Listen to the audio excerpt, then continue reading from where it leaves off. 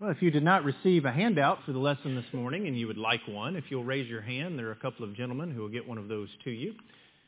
Appreciate so much the presence of all, as has already been said. We're grateful you're here, especially those who are visiting with us, but for all who have assembled together to worship God. Thank you for the encouragement you've been to me and to others by your presence and by your worship this morning. If you have your Bible with you, would you open it up, please, to 2 Kings chapter 6. 2 Kings chapter 6. And we'll begin in verse 8 here in just a moment. 2 Kings chapter 6, beginning in verse 8. I have just one announcement before our lesson begins. There are devotionals for all the age groups, 3rd through 5th, junior high and high school tonight. Stephanie and I are hosting the 3rd through 5th. And what we're going to do is we're going to meet back in their normal Bible classroom, have a Bible study there, and then we have a little service project for them to do, and we'll provide transportation for that. So 3rd through 5th, immediately after services, back in their classroom where they normally meet. Let's begin the lesson this morning with a prayer for spiritual sight. If you'll bow with me, please. Dear God, the God of our Lord Christ Jesus, the Father of glory, we pray that you would give us the spirit of wisdom and revelation and the knowledge of you. May the eyes of our understanding, the spiritual eyes of our hearts, be enlightened, that we might see and know your grace. In Jesus' name we pray. Amen. Now, that's a paraphrase of Paul's prayer in Ephesians chapter 1, verses 15 through 23, where he prayed for the Ephesian brethren that the eyes of their understanding, the eyes of their hearts, their spiritual eyes might be enlightened, that they might see and perceive what God had done for them. But Paul's prayer in Ephesians chapter 1 is far from the first prayer for spiritual sight that we see in the Bible. And it is two of those other prayers for spiritual sight, uttered hundreds of years before Paul's prayer, that I want to consider this morning. And if you'll turn in your Bible to 2 Kings chapter 6, beginning in verse 8, we're going to ask God this morning to open our eyes that we may see, that we might see what it is that he has for us, that we might see what he has done, that we might see the spiritual instead of just the physical, and that we might see what his grace and his mercy really looks like.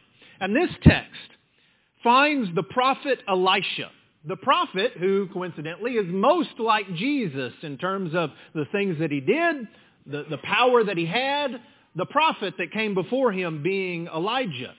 The prophet that was most like Jesus shows us what mercy and grace really looks like in an unexpected place by saving the enemies of God's people. If you're there in 2 Kings chapter 6, begin reading with me, if you would, in verse 8. 2 Kings chapter 6 and verse 8. We'll read this text together. We'll make some points and some applications. Now, the king of Syria was making war against Israel. This was not unusual. This had happened really since the days of the judges. The Syrians and the Israelites seemingly always were at war. And he consulted with his servants, saying, "My camp will be in such and such a place." And the man of God, who we'll find out here in just a second, is Elisha, sent the king of Israel, saying, "Beware that you do not pass this place, for the Syrians are coming down there." Then the king of Israel sent someone to the place of which the man of God had told him. Thus he warned him, and he was watchful there, not just once or twice. Apparently this was happening over and over and over again, that the Syrian commander, at the command of the king, was going to such and such a place in Israel to make camp and then ultimately attack the Israelites. But over and over again, the man of God warns the king of Israel. And he sends people to spy out that place to make sure they don't go there. Verse 11. Therefore, the heart of the king of Syria was greatly troubled by this thing. And he called his servants and said to them, "Will you not show me which of us is for the king of Israel?" He says, "There's a spy in our midst. Somebody is telling the king everywhere we go." Verse 12. And one of his servants said, "None, my lord, O king. But Elisha, the prophet who is in Israel, tells the king of Israel the words that you speak in your bedroom." This guy knows everything. And there's not some spy. There's not some informant in our midst. This prophet in Israel knows what you say when you whisper it to nobody else except yourself. So he said, verse 13, go and see where he is, that I may send and get him. And it was told him, saying, surely he is in Dothan. Therefore he sent horses and chariots and a great army there, and they came by night and surrounded the city. And when the servant of the man of God arose early and went out, there was an army surrounding the city with horses and chariots. And his servant said to him, alas, my master, what shall we do? Now it seems like people were always coming up to Elisha saying, alas, my master, what are we going to do? In all of these different situations. And by the power of God, Elisha was able to solve them all and make a point out of each and every one. And that's exactly what he does on this occasion. Verse 16. So he, Elisha, answered, do not fear, for those who are with us are more than those who are with them. And Elisha prayed and said, Lord, I pray, open his eyes that he may see. Then the Lord opened the eyes of the young man, and he saw. And behold, the mountain was full of horses and chariots of fire all around Elisha. So when the Syrians came down to him, Elisha prayed to the Lord and said, strike this people, I pray, with blindness. And he struck them with blindness according to the word of Elisha. Now Elisha said to them, this is not the way, nor is this the city. Follow me, and I will bring you to the man whom you seek. But he led them to Samaria. Now, just as an aside, some people take this and say, look, Elisha's lying there. He's lying to these people, and that proves that there's some sort of situational ethics, that it's okay to lie sometimes. I think that really totally misses the point of what's in this text. And if we're really just being honest and technical, he didn't lie to them. This was not the city where they needed to be. And he was going to take them to the man that they sought. He was going to show them the prophet of the Lord, but he was going to do it in a way that they could not imagine, they did not expect, and with blessings beyond their wildest dreams. So it was, verse 20, when they had come to Samaria, that Elisha said, Lord, he prays again, open the eyes of these men that they may see. And the Lord opened their eyes, and they saw, and they were inside Samaria, which is the capital of Israel, where the army was normally found. Now when the king of Israel saw them, he said to Elisha, my father, shall I kill them? Shall I kill them? But he answered, you shall not kill them. Would you kill those whom you have taken captive with your sword and your bow? Set food and water before them, that they may eat and drink and go to their master. Then he prepared a great feast for them. And after they ate and drank, he sent them away, and they went to their master. So those bands of Syrian raiders came no more into the land of Israel. That's a pretty cool story, isn't it?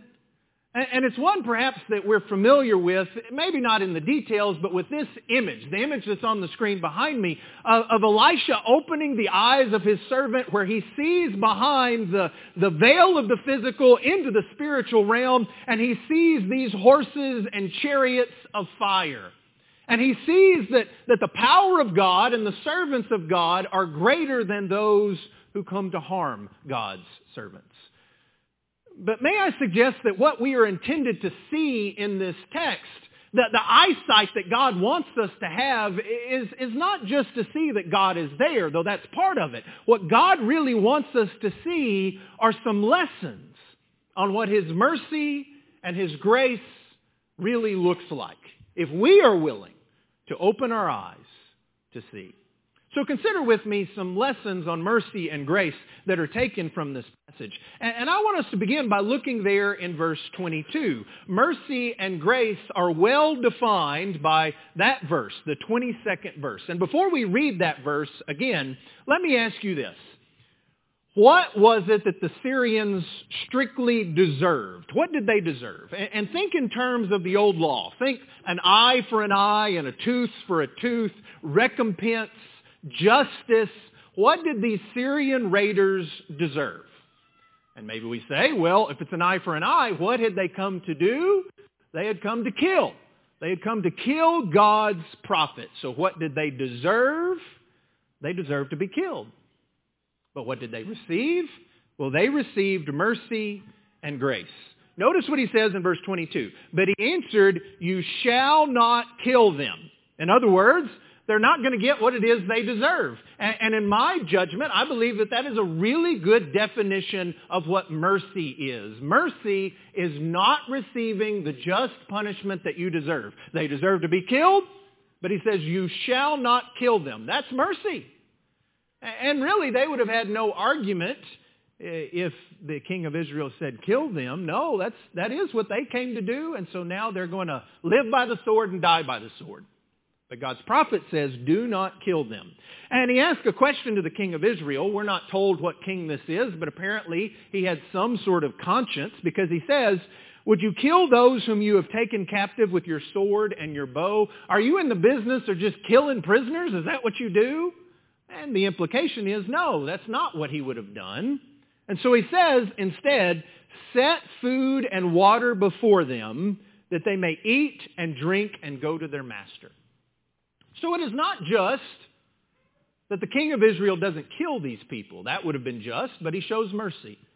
Instead, what he does is he gives them a great blessing in addition to the mercy that was shown. And I would suggest that's a pretty good definition for what grace is. Grace is getting a blessing or a favor in addition to the mercy that was shown to you.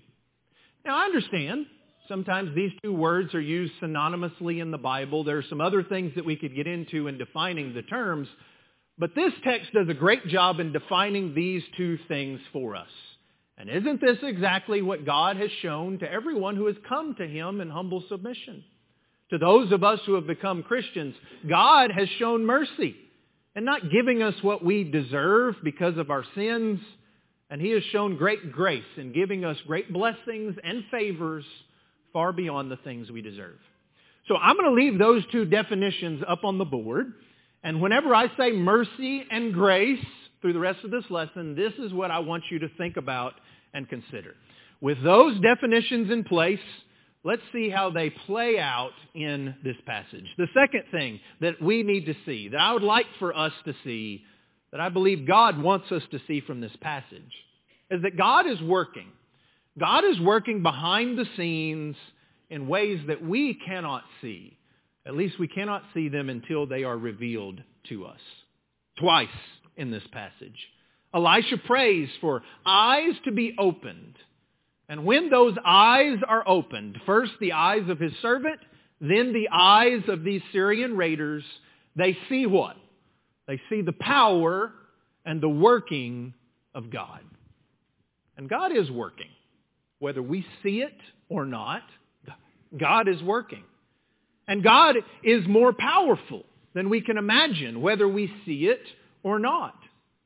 It is only because God allowed it to be so that I am where I am. It is only because God is working that I have made it thus far.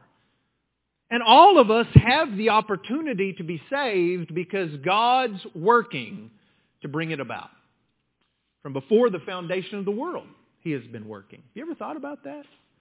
For ages, God has been working. Since Adam and Eve fell in the garden, before that, God had a plan. But since then, God made promises that through the seed of woman, the head of the serpent was going to be crushed. And he has been fulfilling that plan and those promises, working it out through the family of Abraham, Isaac, and Jacob through all of our Old Testament to bring about this promised Messiah, this promised Christ who would die on a cross for our sins. And then Jesus came. And God, by his grace and mercy, sent his only begotten Son to be born in and placed in a manger, to be raised the son of common people, to become a rabbi and live without sin and make that ultimate sacrifice. And by grace he was buried, and by grace he rose. And by grace, these things have been revealed to the inspired apostles and prophets. By grace, they were written down so that we might see them and hear them for ourselves. And over and over and over, we see God's working behind the scenes. Take, for example, the promise found in 1 Corinthians chapter 10 and verse 13. No temptation has overtaken you except such as is common to man. But God is faithful. Another way of saying that is God's working to make sure this happens. He will fulfill His promise. God is faithful, who will not allow you to be tempted beyond that which you are able to bear, but with the temptation will make a way of escape that you may be able to bear it. I think I've quoted from a couple of different translations, but you see the scripture up on the screen. You know, this promise brings me so much hope and comfort. It brings me hope and comfort, not because I trust in myself to always have the perfect answers and live without sin, but because God has promised that He is working to never put me in a position where I am unable to escape sin and bear it. Now, sometimes I fall short. Sometimes I find myself in situations where I do fall prey to sin. But it is not because God wasn't working to give me a way of escape. He has promised, and He is faithful to do just that. How does God do that? I don't know. But I believe that He does. And sometimes it is only after I am blindly led where I need to be that I can see God's working. For reasons that will become more clear here in just a few minutes when Harold makes some announcements, I've been thinking a lot about when Stephanie and I came to Timberland Drive. It was the most blind I had ever been in my entire life to my future. You know, as you grow up, you kind of have an idea, and maybe there's some divergent paths, but you kind of have an idea of how you think your life's going to go, what you expect from your life. And up to that point in my life had gone about how I expected. You know, high school was fine, that was good, played sports, dominated, that's what I expected. And then I went off to Florida College, and it was a great experience. Maybe a little different than what I expected, but I got to be around all these faithful Christian young people. And I knew, law school or becoming a preacher, I knew those were kind of the paths. And I decided I wanted to preach. This is what I want to do. And I did. And I preached the gospel, and it was incredible. It was amazing. It was hard work, but it was great. And here I found myself at a point. Stephanie and I did. We found ourselves at a point where we just didn't know what the future held, and everything was on the table, including leaving preaching. And we went to the Metroplex to try and figure out what our next step was. And we were at even back then I was looking for hotel deals. We found some great deal on this hotel, and at this abandoned swimming pool where just Stephanie and I were there, my phone goes off and I have to run across the deck, and thankfully I didn't trip and fall. And I open my phone. Yes, it was a flip phone back then. I opened my phone, and it was John Adams, Big John Adams, calling me, inviting us to talk to the elders here about coming to Timberland. I don't know how God works. And unless it's revealed, we can't point to it and say, this is what God has done. But I believe that was providential. And as blind as I was, He opened my eyes to where we were supposed to be. Where were these Syrian raiders supposed to be? They weren't supposed to be in Dothan. They were supposed to be right there in Samaria, where they could see the power and the mercy and grace of God. And if we are willing to submit ourselves to God's will, we can see that mercy and grace and working too. How did God work? I don't know. I just know that He did. And He is working to bring you where you need to be too, if you're willing to submit to Him. The third thing, God's mercy and grace is given. And we know it is given in many ways before we are saved by it. I think a lot of times we kind of run through this point. I know I have in times past. We want to get to God's saving grace, right? What has God done by His grace in order to save us? And sometimes we run right past all of the other things that God has done before we are saved that are also by His mercy and by His grace. If you want to think about it in just really simple terms, justice would require that we just die because of our sins, that God strike us dead because of what we have done. And yet in His mercy, He is long-suffering and He waits. As Peter says, not willing that any should perish, but that all should come to repentance. That's what God desires. That's what God wants. But He is working in other ways. His grace is given in other ways even before we are saved. And we know that God doesn't have to require anything for His mercy and grace. It is God's to give, and He is the one that gives it. And we know that He gives grace in different ways to both those who are faithful and those who are unfaithful, both those who are righteous and those who are sinful. Matthew chapter 5 and verse 45 perhaps is the best example that Jesus gives us. Jesus says, God makes His sun rise on the evil and on the good, and sends rain on the just and on the unjust. Evil and good, just and unjust, we all are participants in God's mercy and grace. And it is only because of His mercy and grace that any of us have any good thing in this life or the life to come. James says, every good and every perfect gift comes from God.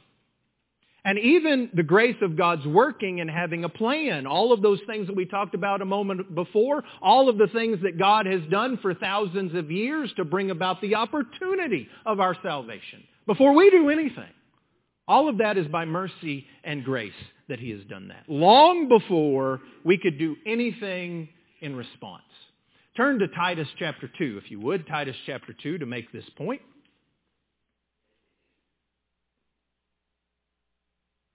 Just read verse 11 of Titus chapter 2 with me.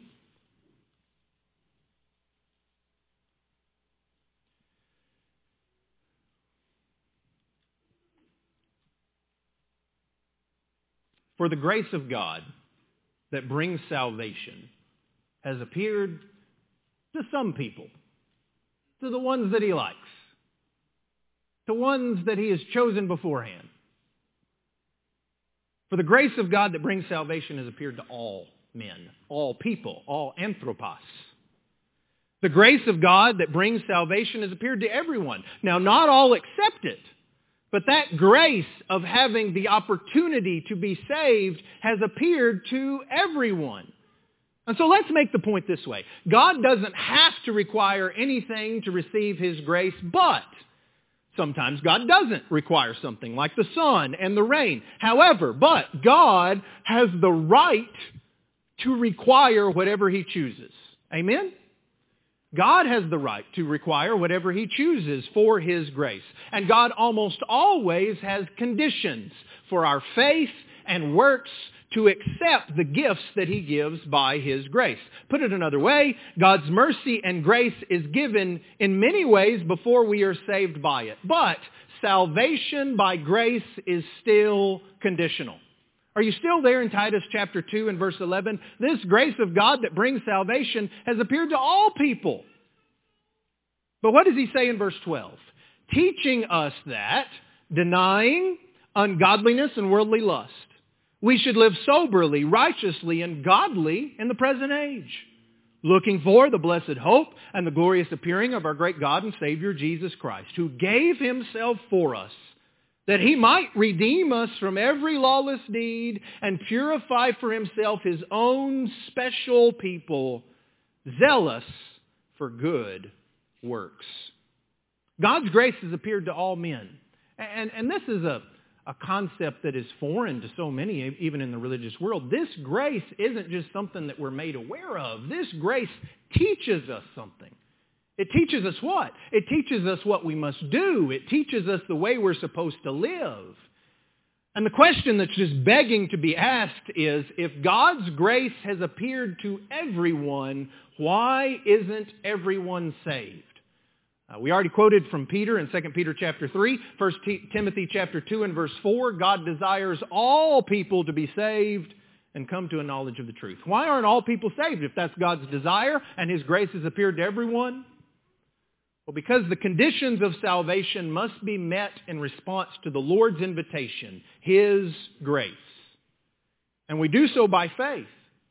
Faith is found in obedience to the conditions of grace. Faith is what we must produce in order to be saved by grace.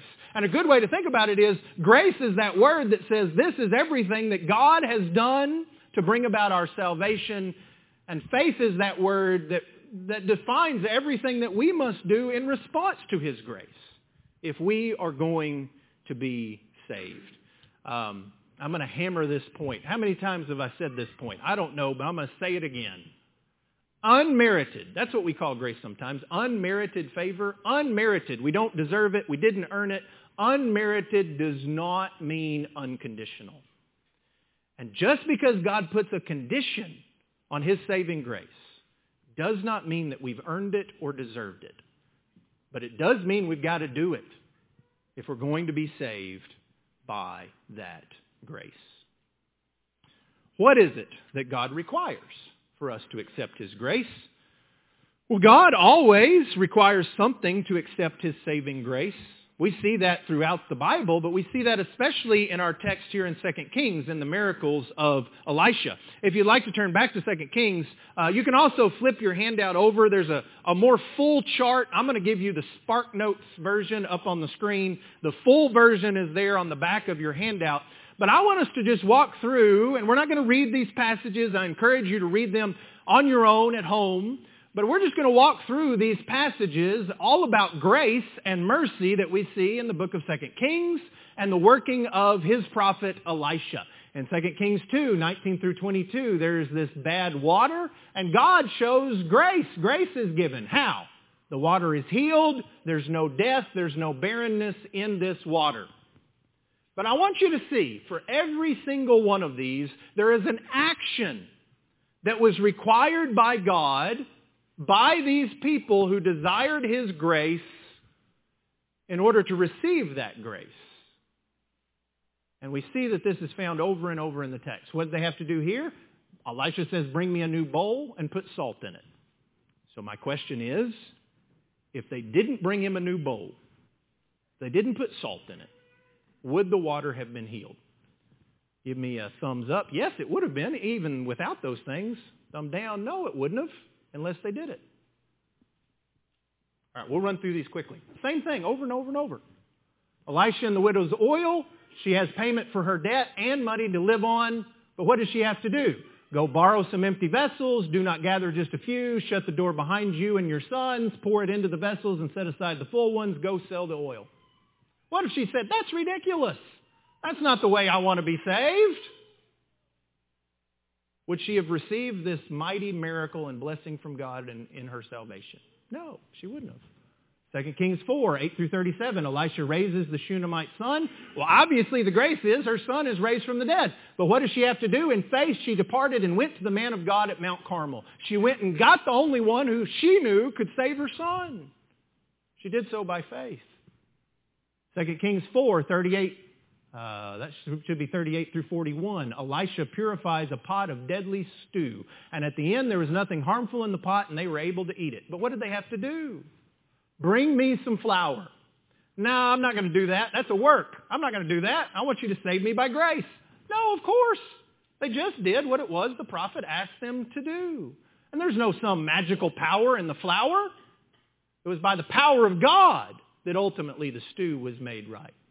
2 Kings 4, 42 through 44. Elisha, similar to Jesus, feeds 100 men with 20 loaves of barley bread. They ate, had some left over according to the word of the Lord. They had to give it to the people that they may eat. There's not enough bread here. How are we going to do that? Just give it to the people by faith, and there's going to be enough. And that's what they had to do.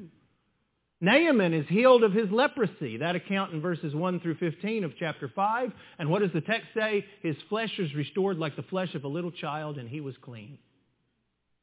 But what do you have to do? You have a longer list there in your handout. Notice just these three things. At the word of Elisha's servant, he had to wash in the Jordan River. He had to dip 7 times. He even asked the question, could I not wash in the rivers of Syria and be clean? The answer is no. No, you couldn't. You've got to do what God told you to do in order to receive the grace. And then bringing us all the way up to the story right before the one we've just read, the floating axe head. I've preached on that one before. I love that story. The iron floated so that he could retrieve it. He had to call out to Elisha. He had to show him the place where it went. And he had to pick it up for himself. Y'all, this is just from 2 Kings 2 through 2 Kings 6. There are dozens and dozens and dozens and dozens of other examples, Old and New Testament, that show us the same thing. God saves us by His mercy and His grace. And we don't deserve it and we didn't earn it. But He has every right to demand whatever it is He requires in order for us to accept that grace. So what is required? What is required in every instance? You know, we see this chart and all of these examples, and you say, but what about this one? Doesn't this account, beginning there in verse 8 of 2 Kings 6, isn't this count just a little bit different? Like, what was it that they had to do in order to receive this grace and mercy? I mean, God struck them blind. Elisha led them into Samaria, and there they were, all surrounded. I don't see them having to do anything. And at first glance, maybe that's what we would assume. But may I suggest that there are two things that these Syrian raiders had to do that every person who receives God's salvation has to do. Two things that they had to do in this text that every other person has to do. They had to submit, and they had to surrender. I must be willing to stop fighting God and submit myself to God's will, whatever that is. You look back, you get these Facebook memories. We got people on Facebook. Raise your hand if you get those Facebook memories. Oh man, as a parent, those are some tear jerkers sometimes, aren't they? And one thing that the girls and I used to do, it's not just a boy dad thing. Like girl dads wrestle with their girls too. And we used to have these great wrestling matches in the living room with my girls, and we would wrestle, right? We would wrestle, but I mean, let's be honest, who's going to win this wrestling match? And so we would wrestle and we'd wrestle, and finally I'd get my arms around both of them.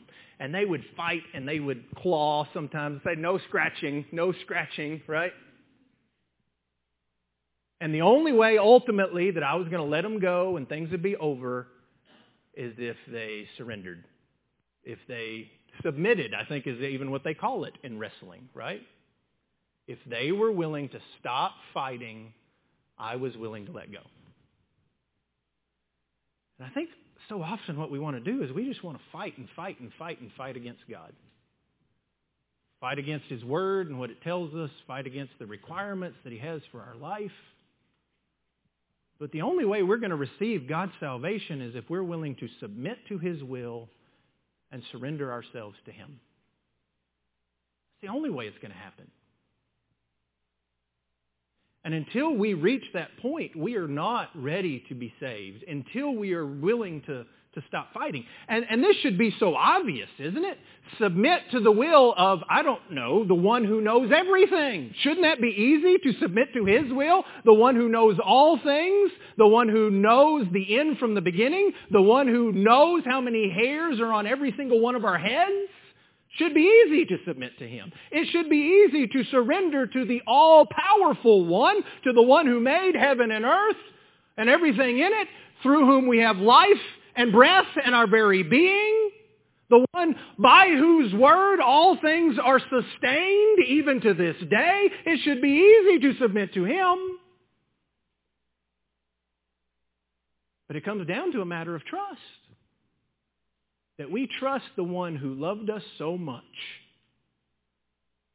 that He gave His Son. Yes, I can submit. Yes, I can surrender. Are you willing to do that? Whatever it is, then you are ready to be saved. And yet this text tells us there are a couple of other things that still will be demanded of us. God's grace toward me demands that I show it to others. The eagerness of the king in seeking to kill his enemies that are delivered to him by God stands out so strongly to me. It sounds almost like a kid, who's just so excited about something they just can't help but asking about it over and over again. Look there again in the text in verse 21. He says, "My father, shall I kill them? Shall I kill them?" Twice he asked that. He's like, "Oh boy, I've got them. I've got them now." And yet what was demanded of him was the same thing that is demanded of us. No, Elisha says, these ones have been delivered to you. You didn't do anything in order to receive this gift of these Syrian raiders. And by the same measure, what you should show is grace. Too often we are eager for God to strike down others rather than show them the grace that was shown to us. And may grace and mercy and forgiveness always excite us more than God's justice. Now don't misunderstand me. God is just, and His justice is just as much a part of His character and who He is as His grace and His mercy. Both of those things are true about God. They are equally true. They are equally good in that sense. But think about God Himself.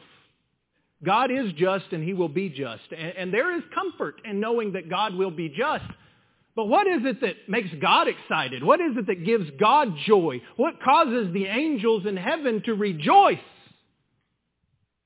Well, we studied about that even this morning in Luke chapter 15, didn't we? Look at just two verses. Luke chapter 15. I'm sure Jesse covered this in great detail, so I'm not going to I'm not going to beat a dead horse. Luke chapter 15 and verse 7. Belabor the point. Verse 7, "I say to you that likewise there will be more joy in heaven over one sinner who repents than over 99 just persons who need no repentance." Verse 10, "Likewise I say to you there is joy in the presence of the angels of God over one sinner who repents." And the amazing thing is that is contrasted with Jesus' sorrowful cry in reaction to the sins of the people of Jerusalem in chapter 13 and verse 34. Jesus' justice demanded that Jerusalem was going to be judged. But what does Jesus say about that? "Oh, Jerusalem, Jerusalem, the one who kills the prophets and stones those who are sent to her, I am looking forward to the day that I will rain down my wrath." No. How often I wanted to gather your children together as a hen gathers her brood under her wings, but you were not willing. God is just and will be just, but it breaks His heart. And so too for us. May God's mercy and grace and forgiveness always excite us more than His justice. And we need to remember what God has done for us. Like this king, we don't deserve the victory. We didn't earn it. For the king, it was by mercy in revealing where these attacks were going to come, and by grace in giving the enemy into his hand. And so like the king, we must show the same mercy and grace toward others. And there are so many passages like Ephesians chapter 4, 31 and 32 that tell us that. But finally, number 6, God's grace demands a change in our future behavior. The Bible always has grace for grace. The very nature of grace is that it is reciprocal, not transactional, not something that's earned, but something is demanded of us if we accept God's grace. God's unmerited favor merits a response from us, and anything less than a full-hearted response would be ungrateful for what God has done for us. And if we go back one more time to 2 Kings chapter 6, go back one more time to 2 Kings chapter 6, read with me again verse 23. What was it? These Syrians are not killed. Instead, they throw a big party for them. They eat and make merry, and they're sent on their way. And what does the text say in verse 23? "Then he prepared a great feast for them, and after they ate and drank, he sent them away to their master. So the bands of Syrian raiders came no more into the land of Israel." Now, other Syrians did. Verse 24 talks about another war with Syria that took place. But what I think the text is saying in verse 23 is other Syrians might have, but these Syrian raiders never came again. They understood that the mercy and grace that was shown to them demanded something of them. It demanded a change in their behavior. It demanded that they not come and fight against Israel or the God of Israel ever again. And in gratitude, their lives and behavior were forever changed. And if they didn't change their lives, well, they need not think that they would be spared or shown such blessings again. And this is not just a matter of some story from 3,000 years ago, 2,900 years ago, however long it was. The same things apply to us today. And God's mercy and grace toward us today. One more passage, 1 Timothy chapter 1 and verse 12. The Apostle Paul saw this all too clearly, that the mercy and grace given him by God demanded a change in his behavior. Read with me beginning in verse 12. And I thank Christ Jesus, that word thank there, that's just the word for grace. I grace Christ Jesus, our Lord, who has enabled me, because he counted me faithful, putting me into the ministry. Although I was formerly a blasphemer, a persecutor, and an insolent man, but I obtained what? Mercy. Because I did it ignorantly in unbelief. But not just mercy. And the grace of our Lord was exceedingly abundant with faith and love which are in Christ Jesus. This is a faithful saying and worthy of all acceptance, that Christ Jesus came into the world to save sinners, of whom Paul says, I am the foremost. However, for this reason, I obtained mercy, that in me first Christ Jesus might show all long suffering as a pattern for those who are going to believe on him for everlasting life. Paul's life was totally changed because of the mercy and grace of God. And he says, I'm supposed to be a pattern. If I can be saved, you can be saved. If I can change my life, by the grace of God, you can change your life as well. And what an example Paul is to us. No wonder he prayed that the Ephesians' eyes of their understanding would be enlightened, that they could see God's grace like he did. And so my question this morning is, have you surrendered and submitted to the will of God to receive his grace? What must you do? Whatever God requires. Amen? Whether that is coming in submission and surrender to be saved by the blood of Jesus in baptism, or being willing to forgive someone who has sinned against you, or being willing to change your behavior in gratitude for your salvation. We're here to help you if we can. May you see God's mercy and grace. And we invite you to come while together we stand and while we sing. Make me also